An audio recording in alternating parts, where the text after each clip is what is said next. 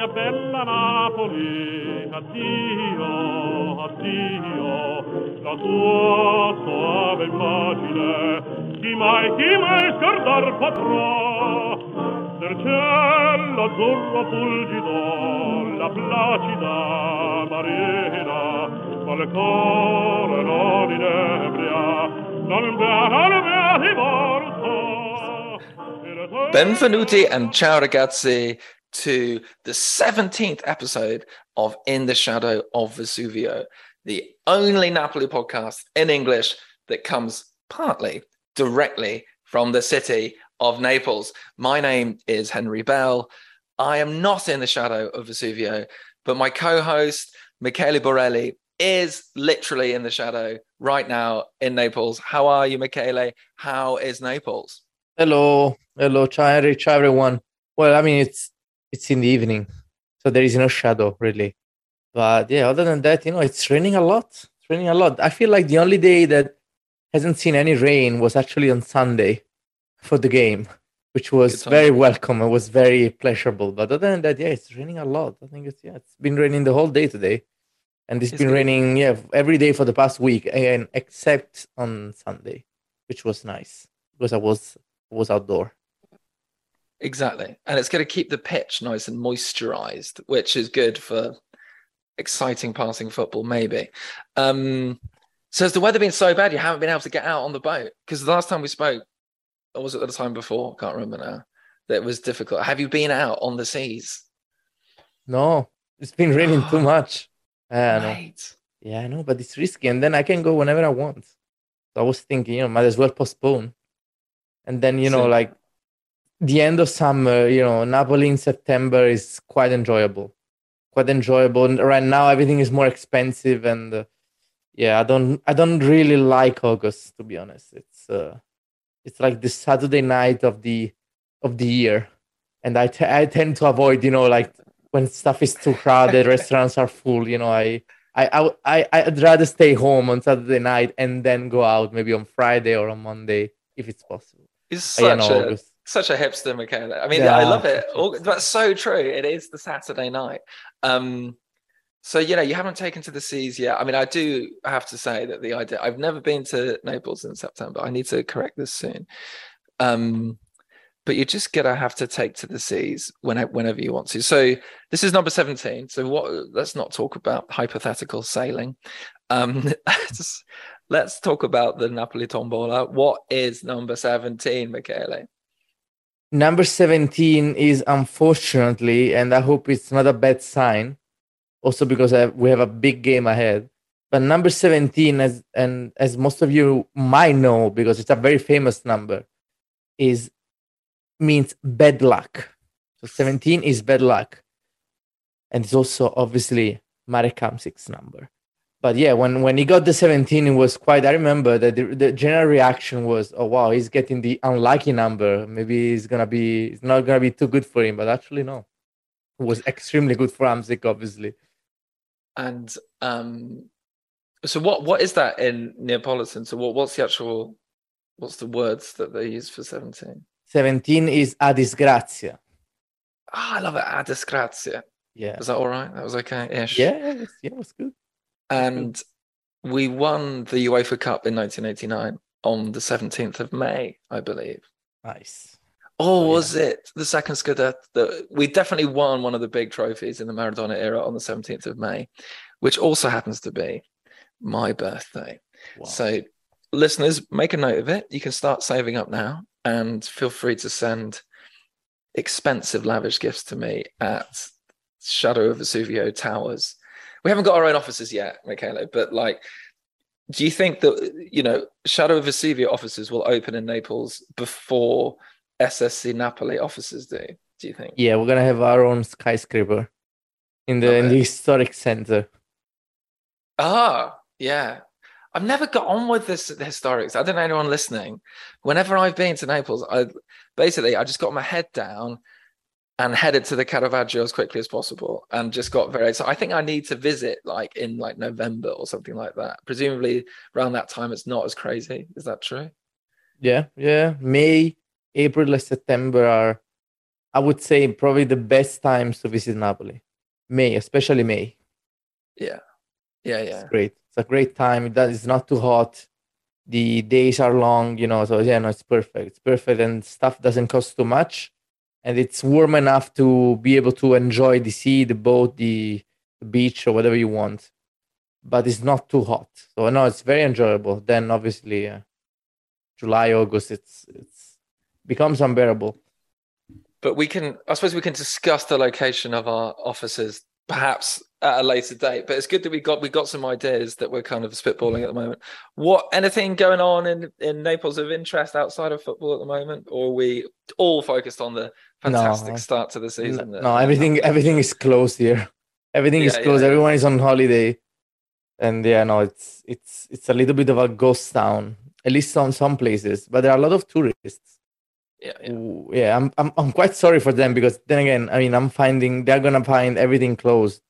But it's I kind of enjoy it in a way, strolling the streets on your own. The streets are yours. So okay, well, let's talk football. So this is, as you mentioned before, we are recording this a bit later on in the day. This is late night Napoli for us. We're fresh from our chain. In fact, actually, what did you have? Come on, paint the picture, Michele. What was dinner tonight in Naples for you? No, there was a very sad dinner. I've had a fantastic dinner in like 2 days ago. I went to this restaurant in Pompeii. I think it's becoming my favorite restaurant, actually. Okay. Because every time, like, everything on their menu I like, which is very rare, very, very rare. I'm not too difficult on on food and tastes, but still, I literally like everything on their menu, and it's not a short menu, and it's beautiful. It's a steakhouse, but it's also also make pasta, they make panini, and it's amazing. What's the name of this place? What's the name? Let's give it a plug. Mercato Pompeiano. Pompeiano. Yeah, it's very close to the like the big square in front of the Cathedral of Pompeii. It's amazing. Honestly, it's amazing. I've had a beautiful rare steak, and I had a croquet, which I think is the best croquet I've ever had. It's so good. You can't beat a good croquet. It's an underrated side, a compliment to something. Yes, it was amazing. Love it. Okay, well, I think we painted the picture. I think we're feeling like we're in the city with you, or we're in Pompeii with you. So you were there, first home game of the season on Sunday, which Napoli beat the mega club that is Monza 4-0, 4-0. You were in Curva B, presumably, for this game, as per usual. Yes. Oh, obviously, yes. So, first of all, it was pretty full, the stadium, right? The stadium was pretty full, but not too full. I read around that people were convinced that the stadium was sold out. I think one of the Napoli portals, Napoli websites, news website made an article. They made up the fact that the stadium would be sold out, and everyone followed. Everyone read that article and said, so everyone basically repeated each other. But that was not the case. I said, like 4 or 5 days before the game, I said that the attendance would have been 35,000. And I think it was about, it was maybe like 30, 32, something like that. Napoli doesn't release the attendance numbers for some reason. And it was a difficult ticket sale, because Napoli has changed a few things like they like to do. So they gave us like a 3 hours notice to start the ticket sale, and then for some reason they didn't sell the lower levels. So the reason why we didn't have a sold out for this game was that the lower levels of the stadiums were closed.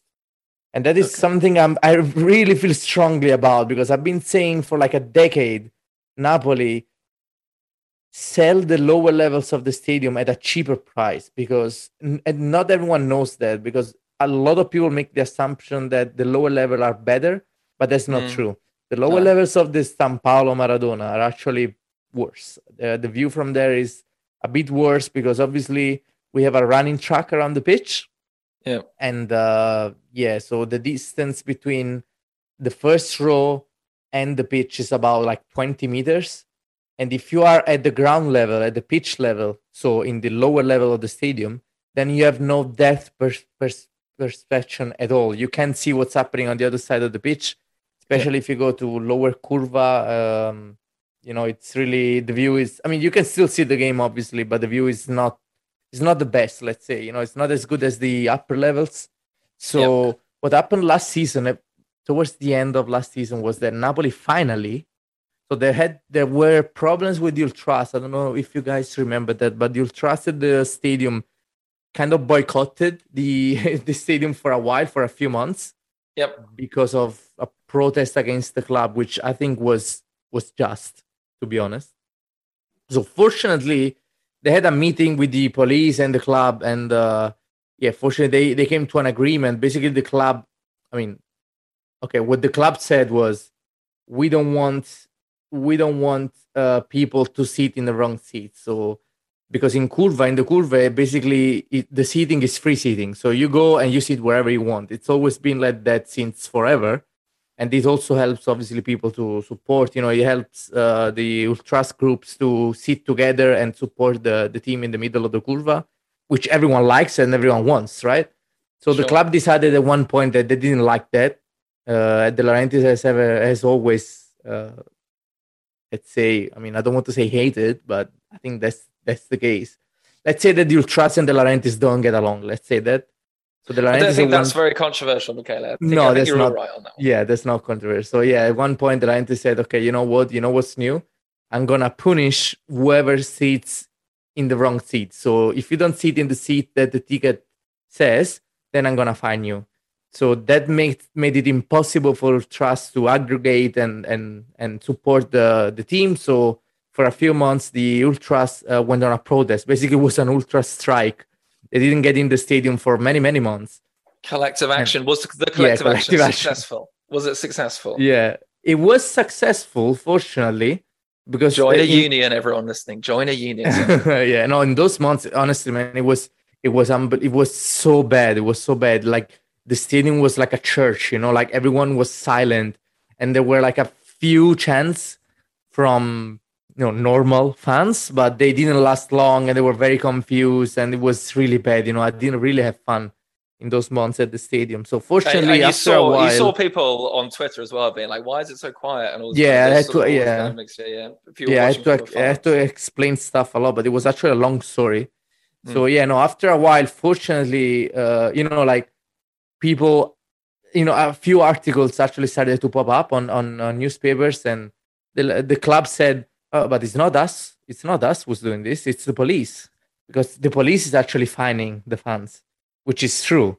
But the police said, the head of the police was asked about this, and he said, "But it's not us. It's the club. It's the club. It's the club who asked us to do that." So I think the truth was that it's true that the police enforces it, because that's the truth. But it was the club. The police always turned a blind eye towards this kind of behavior. So the club said, these are the rules, and we want the rules to be enforced. And if the police is asked to do their job, they have to do it. They can turn a blind eye to that. So it was mostly the club. So after a while, the strike ended. The club said, okay, whatever, you can do whatever you want. And I think as a part of this deal, there was the basically, I think, I don't know if the Ultras pushed for it, but when the Ultras came back, De Laurentiis and the club started to sell the lower levels of the stadium at a cheaper price. And you remember that because this was in March and April last season. The reason why I say that you should remember that, it was because after Napoli did that, so they finally started selling the lower levels and at a cheaper price, the stadium sold out. I was about to say, yeah, exactly. That is when we had those sellout amazing atmospheres. Exactly. Yeah. The stadium started to sell, and that if you actually follow Napoli, you will know how rare that is. It's very, very rare. Napoli sells out only for like Napoli-Juventus, like once a year. Not even the big Champions League games sell out. Weren't they super cheap as well, the lower curve? Was it like 10 euros, 15 euros or so? It wasn't very much. So I think what they did was they increased the price of the upper curva a little bit, and they decreased obviously the price of the lower curva. So the lower curva costed about 10 to 15 euros per game, and the upper curva about like 25, 30. And this made everyone happy because a lot of people, I know it sounds strange, but a lot of people can't afford 30 euros. Well, we talked about this last week, and I was going to look it up actually. What the difference is between average income in Napoli versus Milan, for example. But there is a big difference. In fact, I was reading Gazzetta dello Sport a couple of days ago, and there was a full page advert that Inter had put in advertising €10 tickets for the Cremonese game, and I think another game.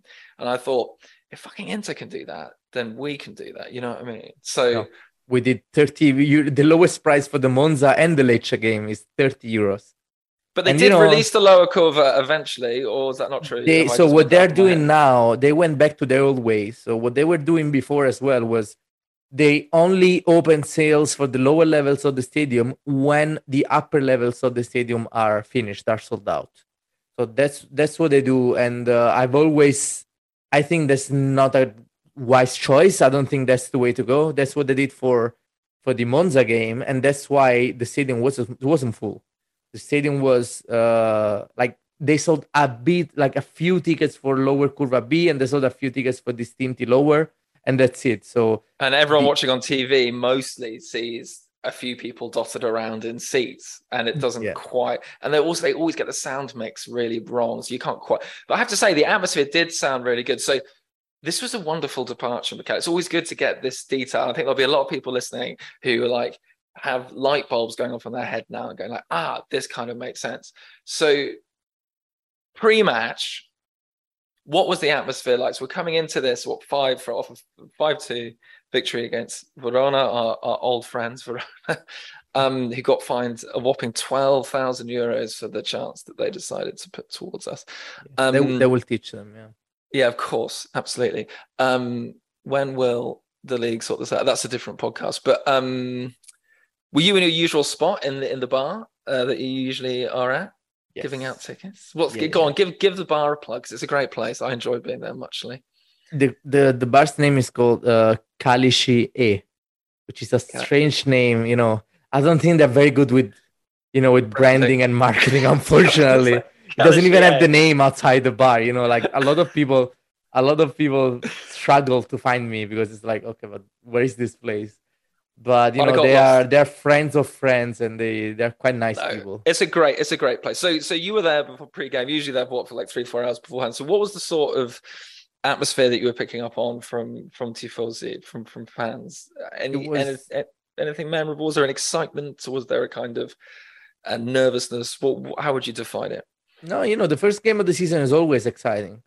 What I noticed, I was outside the stadium until kickoff, unfortunately, because as you know, I have to wait for people to come and pick up their tickets.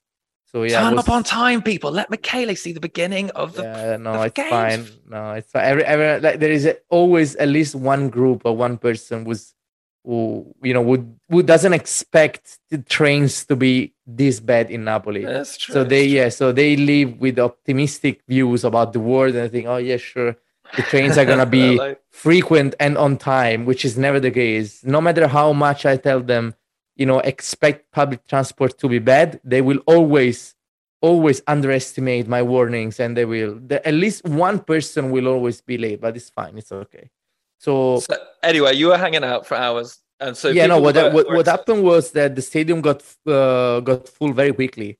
So as I said, the upper level of the stadium were all sold out, kind of. Napoli has been a little bit weird with ticket sales as well, because they've been selling season tickets and single game ticket at the same time, which to me doesn't make any sense. And so they released like a number of Monza tickets every 2 or 3 days. So the stadium wasn't like totally full up there, but it was like 95% full, which is about like 28,000 seats. So so it was about 30,000.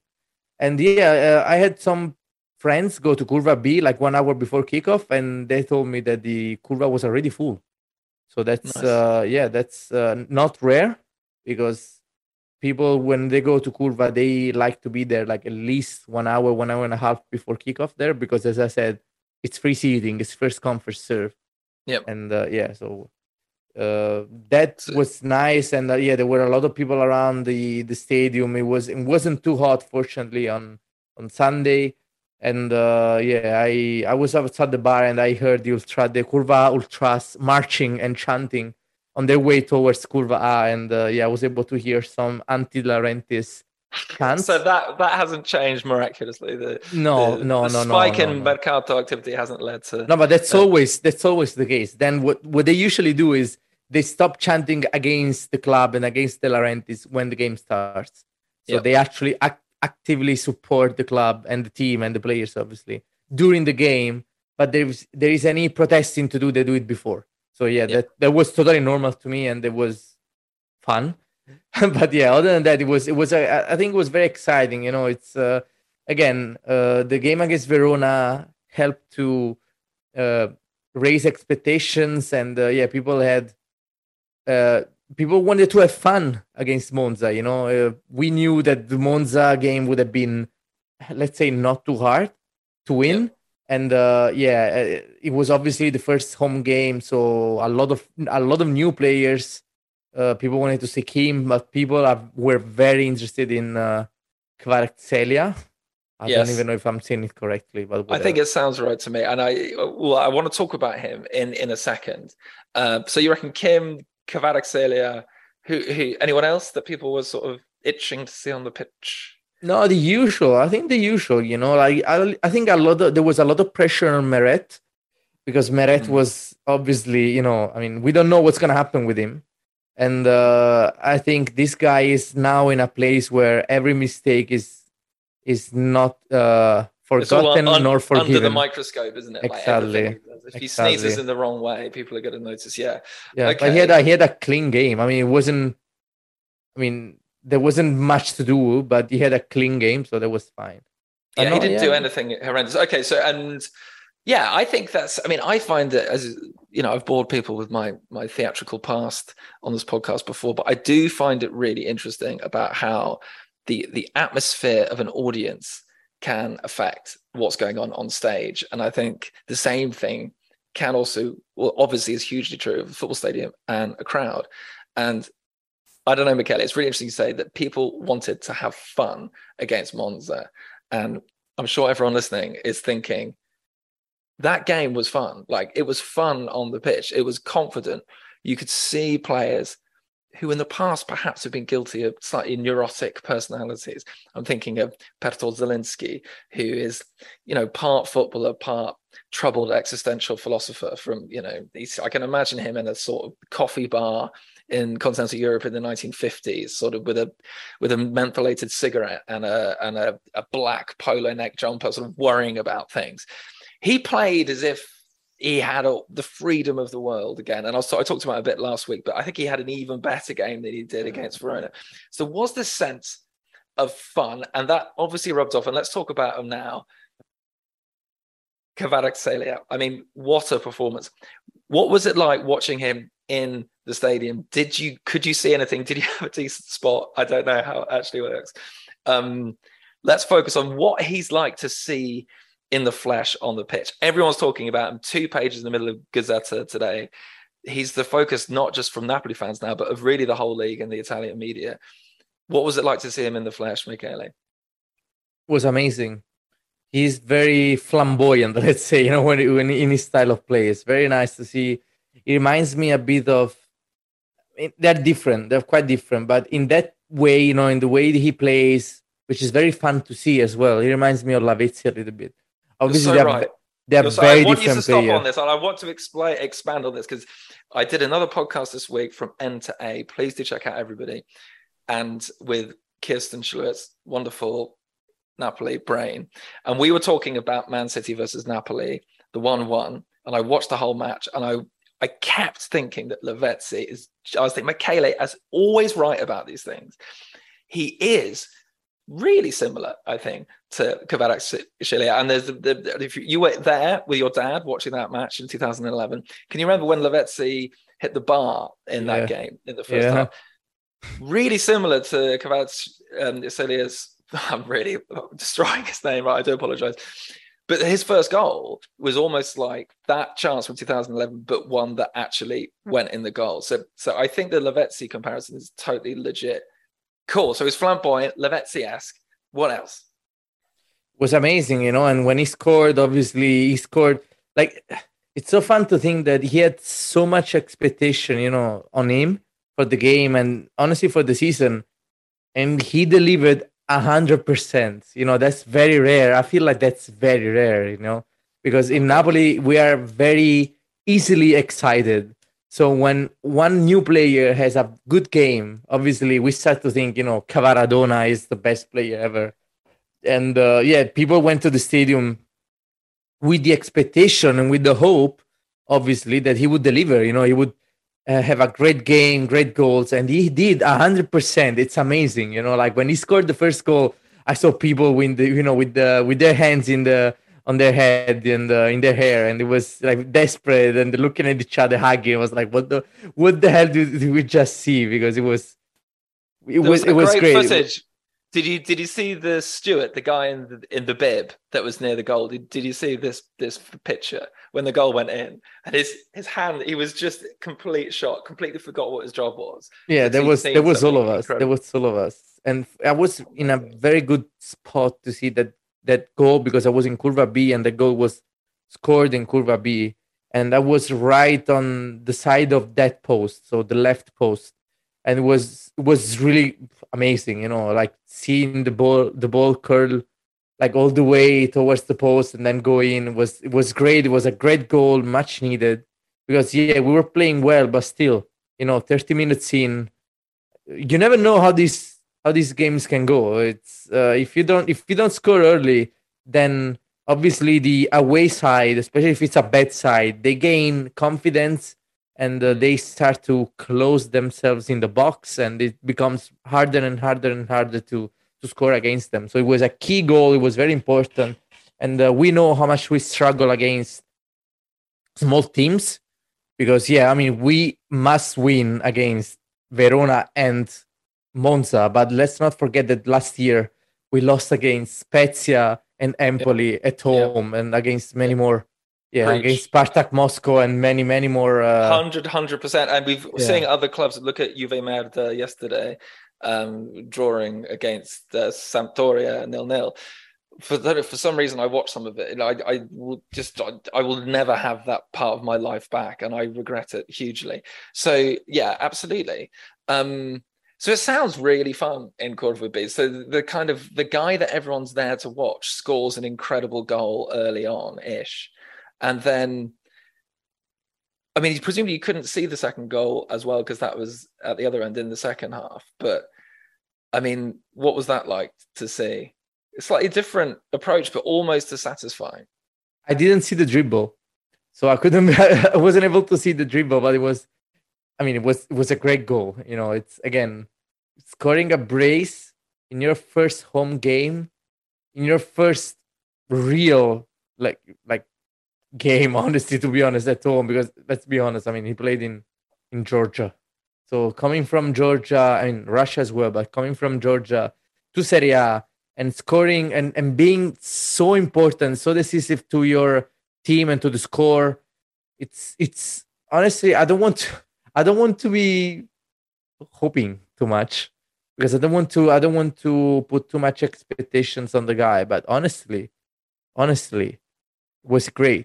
It was great. It was amazing, and it's gonna be it's gonna be a shit show because everyone in Napoli, we are gonna first of all we have to start to pronounce his game correctly because I feel we're gonna shout his name a lot. Man, it was so fun when he scored the first game, and I was like, oh, here we go. And now, obviously David Bellini, we're for Napoli with the number 77 scored. Kvicha, and then 35,000 people shouting his surname. I think each person, each of the 35,000 pronounced his name in a different way. It was I love so. it. It was It's like such a mess. So yeah, it's there's gonna an be fun. incredible piece of Renaissance music by the English composer Thomas Tallis called Spearman Allium, which has, I think, 48-part harmony, all different people singing at the same point. Nothing in comparison to the Stadio Diego Armando Maradona saying in 35 Shouting, pounds. Amazing. shouting, Kvaratskhelia like 6 or 7 times. But you know what's, I mean, I think it's great. No player has scored 3 goals in the first 2 games for Napoli in Serie A. Only he has done that. So whatever happens after this, he's done something significant. You know what I thought today? Well, I didn't think. I saw an interview with somebody in Italian that I couldn't quite read, but and understand. But it's all making sense that Spalletti's won 2 titles in Russia. Like, he knows that league really well, and that's where Kvaratskhelia comes from. And I think that's good. That has made a big difference. I think that he's come in, and if your mister knows the league, I mean, I'm sure Spalletti's not fluent in Russian, but he knows, or not fluent in Georgian as well, but he knows the sort of football that he's been playing. So that's one of the reasons I think perhaps he's fitted in so quickly. Anyway, it's just great to hear that people in the stadium just had so much fun. How about Osimhen? I really enjoyed his goal. You were behind the goal for his goal, right? Because that was in the first half. Great goal. And we were talking last week that he didn't have a great game against Verona. Actually, fine game, and he came away with a goal and assist. I thought he was much better in this game watching on the TV. Was it something that you picked up on, that he had more of an all-round sort of contribution to the game, or? He had a good goal, but I didn't really like what he did on the pitch. Before that goal, he missed a lot of like key passes, and you can see that very well from the stadium, because you can see like all the players, all the team, and I think it was very confused. He had a very confusing game up until the goal, but even later. I mean, after the goal, obviously, especially after Kvaratskhelia goal, everything became easier for the team. But before that, I think it was playing very, in a very chaotic way, and it was very alone as well. I don't like when Osimhen does that. He does that quite often, and obviously it's still good for us, because I mean now it's twice that I say that he's had a not great game, and he scored twice as well. Yeah. So imagine what it's gonna be like when he does have a good game. Yeah, exactly. Yeah, exactly. Yeah. So I just like what I'm saying is, he can improve a lot. He has a very, very big potential. He can improve on a lot of things. He's not a good passer at all, I think. He's often out of the game a little bit, often on offside as well. Yeah. And it's quite clear. But I like that he has a lot of passion for the game. He's a little bit hot-headed, but like he's very intense. But he was getting involved with singing Giorno Improviso, wasn't he? There was a lot of fun. He was working with Anguissa, and who had an amazing game, didn't he? Anguissa, true. I think Ndombele's going to have a job getting into this midfield. Yeah, I think that the place to keep an eye on, don't you reckon, Michele, over the next few games, is the space between the midfield and Osimhen. Like, if that gap increases, I'm going to start to worry. I think Zielinski's good start to the season has helped, because I think he's kind of the link in that space. But I think there needs to be some work between those two about how they communicate with each other. I think Zielinski, from what I could see on TV, was communicating much better with his fellow midfield like Lobotka and Anguissa. I thought that as a trio worked really well. The final sort of piece of the jigsaw for me is how Zilu communicates with Osimhen, and those in that sort of space between the midfield and the attack. And the smaller that gap can be, I think the more dangerous Napoli will be against the harder teams to play against, I think. Definitely. Sorry, a bit of football there. Sorry, everybody. We will get back to talking about things. So, last point on the game before we quickly think about the next one is Kim. he seems to have fitted in quite well already and sort of slightly entered the hearts of the people of Naples. How do people react to him scoring? It was nice. I know it was late in the game, but did you notice a sort of spike in interest, or was it a bit like Kvaratskhelia, but not quite as much? Or what was it? How do people react to him scoring? Kim was great. I think he was very solid. I for a few, for 10, 15 minutes, I only watched him because I wanted, we were winning 3-0, so I wanted to focus on other things other than the game, because obviously the game was closed. So I watched the new players and especially Kim for a while. And I was thinking, it's very hard to replace Koulibaly, especially tactically, because Koulibaly was the leader of the defense. He dictated when the defensive line would go up, would go down. He basically directed the rest of the defense. Who can forget the time? I think we all saw it, the video where, I don't remember the opponent, but it was Koulibaly literally pushing Rui towards an opponent, because Rui was basically tactically in the wrong position, and Koulibaly, I think, was against PSG. Maybe I don't want to say anything, but yeah, no, it's that's the kind of player Koulibaly was. He wasn't afraid to physically remove players. Teammates from their wrong position and just literally push them towards the opponents if that was the case. So Kim has to do that now, because Ramani, I don't think, is a leader. No, he's very good, but he's not a leader. Ramani is good, but he needs someone solid next to him, because he alone is not great, let's say. And so I was you did a proper 10-15 minute view on Kim. That's great. It was great. It was great. He was actually directing the line. He was very, very careful. And it's easy to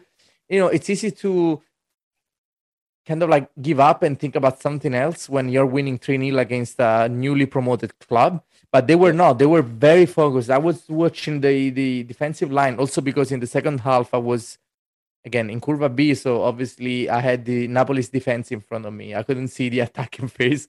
I could only see the defensive phase. So I focused on that.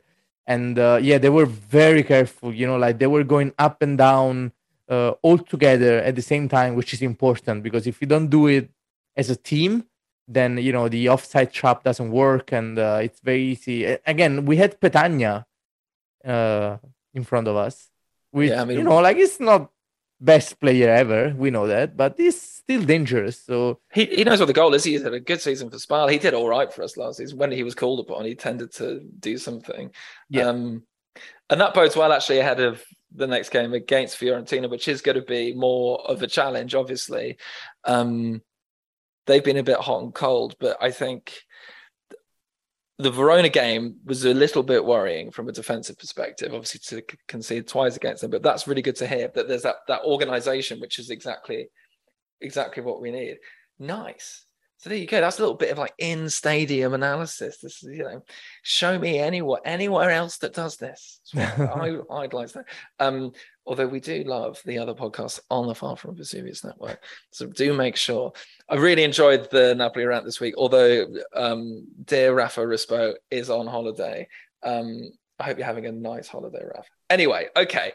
So before we wrap things up and talk about our Neapolitan expression of the week, we have another question from a listener. Thank you so much for doing this. Isn't it great when people send us what they think? Michele? Absolutely. Yeah, I love it.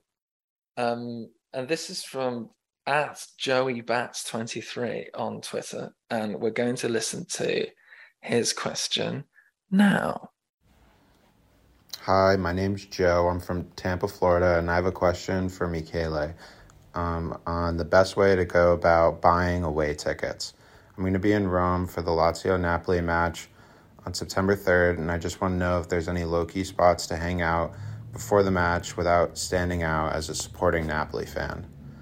I'm a client of Ralph's, and he put me onto the podcast, and I was just wondering if you guys would answer these questions.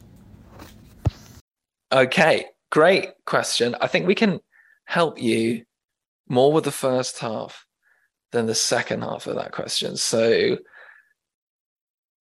Michele, the question was directed towards you. I'm sure I'll be flooded with questions about Elizabethan theatre in the future, but away tickets and Napoli. In fact, the first DM I ever sent you was about away tickets to go and see Napoli in Milan many moons ago. But so, what's your advice to everybody? Good question, by the way. Yeah, good question. Thank you.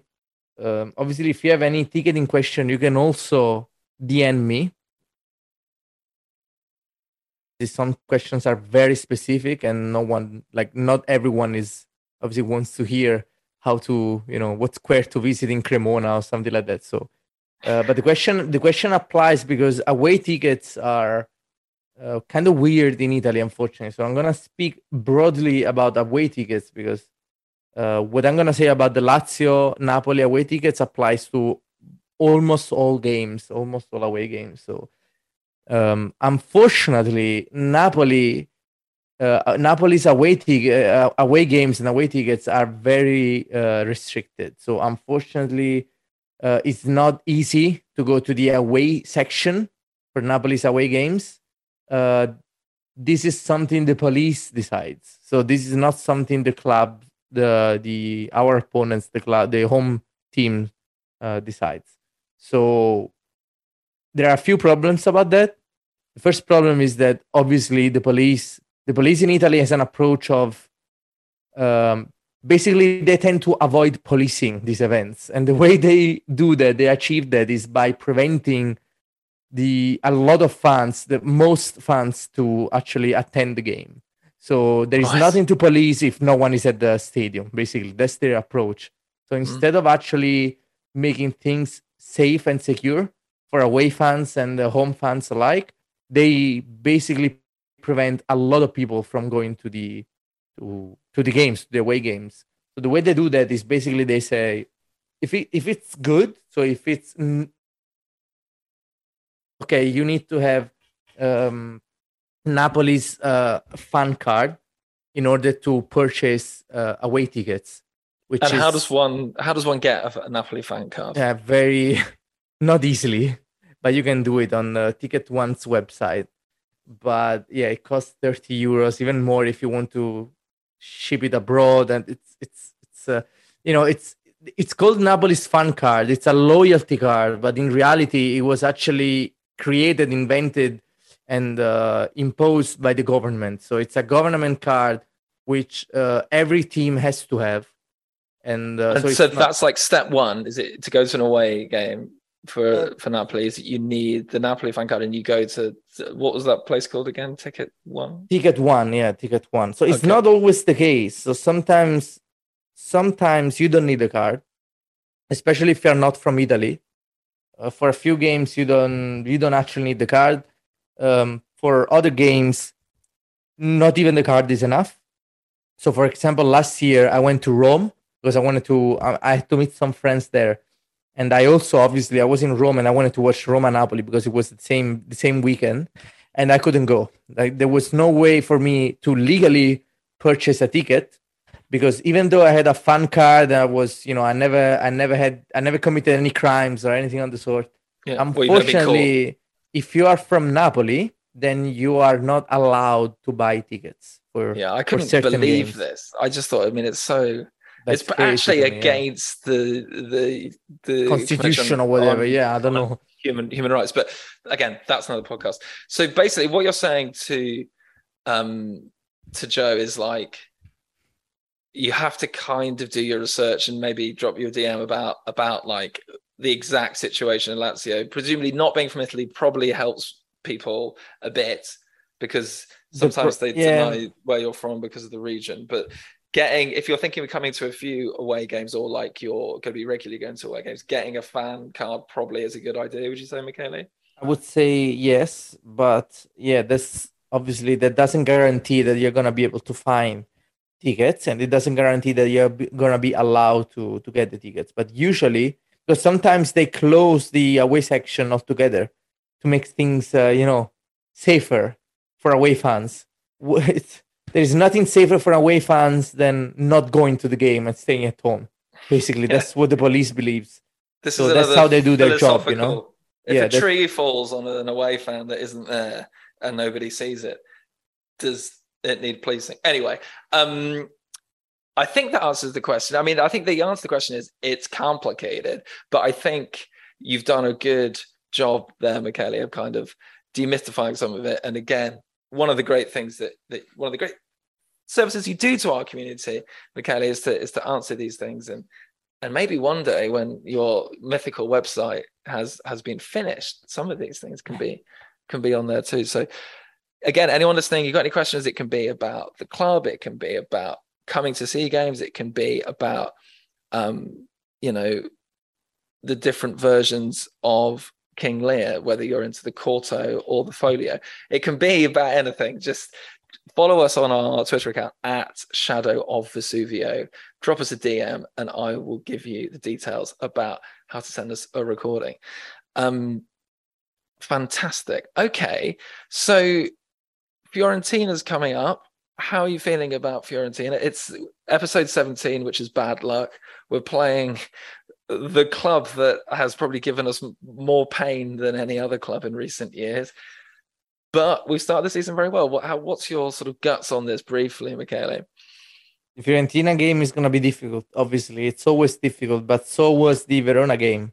So Verona and Firenze are two cities where we usually don't enjoy the results too much. Yeah. So yeah, I mean, I can say that because I was there for the 2018 Fiorentina Napoli. It didn't. I don't know what it didn't happen. About. So yeah, so I don't know what I'm talking about. But yeah, other than that, it's Fiorentina is quite difficult. I think it's the first real game of the season for us. Not saying that Verona was, like an easy win. I'm not gonna say that Monza is an easy win, but obviously they were easier than what we're gonna face in Firenze. Let's not forget that the Fiorentina fans are a very hostile crowd towards us. Which also means that obviously, as I said, the away tickets for this game were heavily restricted. But despite that, 1,200 away tickets for this game finished in about 30 minutes. That's amazing. And, anyone listening who's going to go, in Bocca al Lupo and, absolute amazingness for going. Yeah, I feel pretty similar. I'm going to be interested to see how Jovic, is that how you say his name? Jovic and Sotil, I think, has looked pretty dangerous this season so far. These are dangerous players against a new defense, and that's interesting what you're saying about Kim. Fingers crossed that organization and personality coming from Kim carries on into this game. But there is a game. There's an odd thing. There's a midweek friendly for our new signings against Juve Stabia. Are you going? Do you think, Michele? It's free tickets. So I have the ticket because it's included in my season ticket. So I could go. I think I will go. It depends on the weather, to be honest. Because if it's raining, I mean, I go around by scooter. I'm not gonna go. I'm not gonna drive my scooter under the rain to see a glorified training session. I'll be honest with you. I am very curious to go, and I really want to go because that's not something Napoli does usually. Napoli doesn't have any. I think the last open training session we had was in the Ancelotti era before the boycott. Yeah, if you remember that. So Napoli had like 2 or 3 open training sessions at the San Paolo, just to. It seemed to me just to get fans to boo the players because that's what happened. And it was something. It was quite fun. Timing's good though, isn't it? Timing's good. As you were saying, a good atmosphere in the stadium on Sunday. A lot of new signings, free tickets. We talked about trying to make the club a bit more connected to the city on this podcast before, and our Twitter account at Shadow of Vesuvio. We've said a few things on there, like trying to have medicals in the city. I think this is a good step actually. Which signing are you most excited about seeing play? For the new ones, I'm very curious about Ndombele, to be honest, because he's supposed to be like everyone I speak about him says he's a very good player but very lazy. Yeah. So I'm gonna keep an eye on him because I want to see if he actually puts in the effort to play for us and play well, and if he's actually as great as people tell me he is. And it will be an interesting test against, a tiny team in a friendly that's in inverted commas meaningless. Yeah, I think that's a really good shout. Okay, well maybe the stadium is full. Wow. Yeah, I think it's a good idea. It's a good idea. Anyway, it is. I like it. Yeah, nice one. So we have been critical of the club and things in the past, but also you got to give credit where credit's due. I think that is a good idea. So before we go away, because it's getting on a bit now, in Italian time, do you have a Neapolitan phrase of the week for us, Michele? So yeah, I had another one, but I'm gonna keep it because I read this phrase, like this week's phrase, so many times on social media and in the streets and the stadium that I thought, okay, I have to say it. I have to say it. This is gonna be the phrase of the week for the next podcast. The phrase is, so it applies to the transfer market basically, and it applies to the fact that Napoli has bought so many players in such a short time, which is unprecedented for us. Usually it doesn't happen. When we buy a player, it takes about like 3 to 5 years for negotiations to finish, and we have like a 50-50 chance of actually signing the players. Who can forget the Ingler deal, which lasted months and months and months? And he came in with a lion mask. Was that Ingler that had the lion mask? Yeah, it was Ingler. He came in a lion mask, and he was actually presented to the press on a cruise ship. On an MSC cruise ship in Napoli Sport. So there was something, like typical De Laurentiis. And he was terrible in that Man City game that we're going to be talking about on From N to I this week. So anyway, okay, sorry. Right, come on. Neapolitan expression of the week. The Neapolitan expression of the week is "Asciutto pazzo o padrone." I repeat, the phrase is "Asciutto pazzo o padrone." So the meaning of this phrase is, so in English it would be the owner, the boss has gone crazy. It's a phrase, a very common phrase in Napoli to say that, like, when the boss, the owner of something, does something unexpected, then this phrase is used. So it applies perfectly to Napoli right now. And again, I've read this phrase so many times in so many articles and on social media. A lot of people are saying that because it applies perfectly, because De Laurentiis has always been, let's say, careful about signing new players. And now we signed like 3 or 4 in 1 week. So asciutto pazzo padrone. The owner has gone crazy. Asciutto pazzo padrone. Sì. Asciutto pazzo o padrone. And it applies to everything. It applies to whatever you want, Politicians, your boss at the office, whatever. The dogs outside where I am currently in Sardinia having but they have to have a position of authority. Otherwise, it doesn't apply. They absolutely have. I mean, I have to take a different exit because the neighbor's dogs don't let me leave. Anyway. Then yes.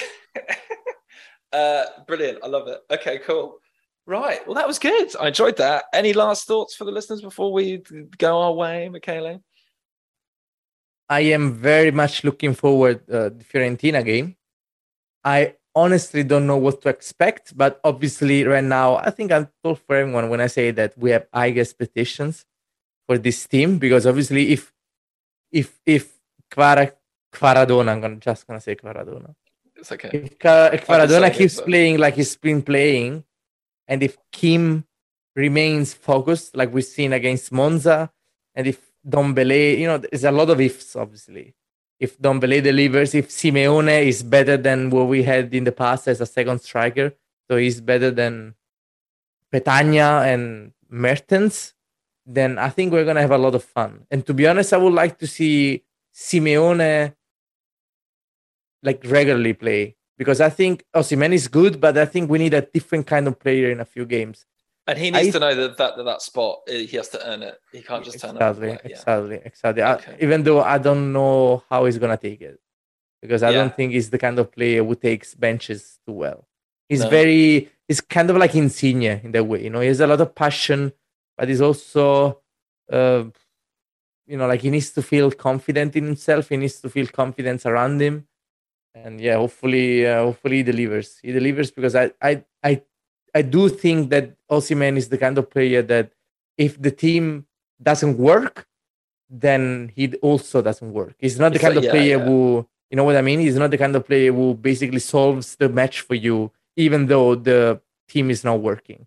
And actually, we've seen quite a lot of that this season, in the opposite of that. I think that's been one of the refreshing things about the season. But things haven't necessarily always gone the team's way on the pitch, but there hasn't been that throwing the arms in the air and getting frustrated and, acting like, So, I think that's a really good last thought. So, if people want to find Michele on Twitter, he's at Napoli Tickets. I'm at Henry Bell Calcio, and this podcast is part of the Far From Vesuvius podcast network, at Far From Vesuvius. The other pods on the network are the Napoli Rant with Ralph and Raf. Thanks, Ralph, for doing our great graphic that you'll see on Twitter for this show. And our latest show is called From N to I, which is looking at Napoli, short blasts of Napoli history, probably featuring moments when Michele was stood in the stadium in a slightly more youthful way. And that's hosted by me and Kirsten Schlutz. Please do check it out this week. It's a really fun one. Man City, Napoli, 2011, our first game back in the Champions League. What a glorious moment that was. What a fun game that was. I could talk about that game for hours. I think Cavani's goal in that game is in my top 5 of most celebrated goals in my life. That was amazing. Amazing assist from Christian Maggio, Superbike. Anyway, we've got to go. Thank you so much, everybody. And I think fun is the big word. Hashtag young and fun. That's what this team is. Let's keep it going. All right. Thanks for listening, everybody. And Forza Napoli. Addio, mia bella Napoli. Addio, addio, addio.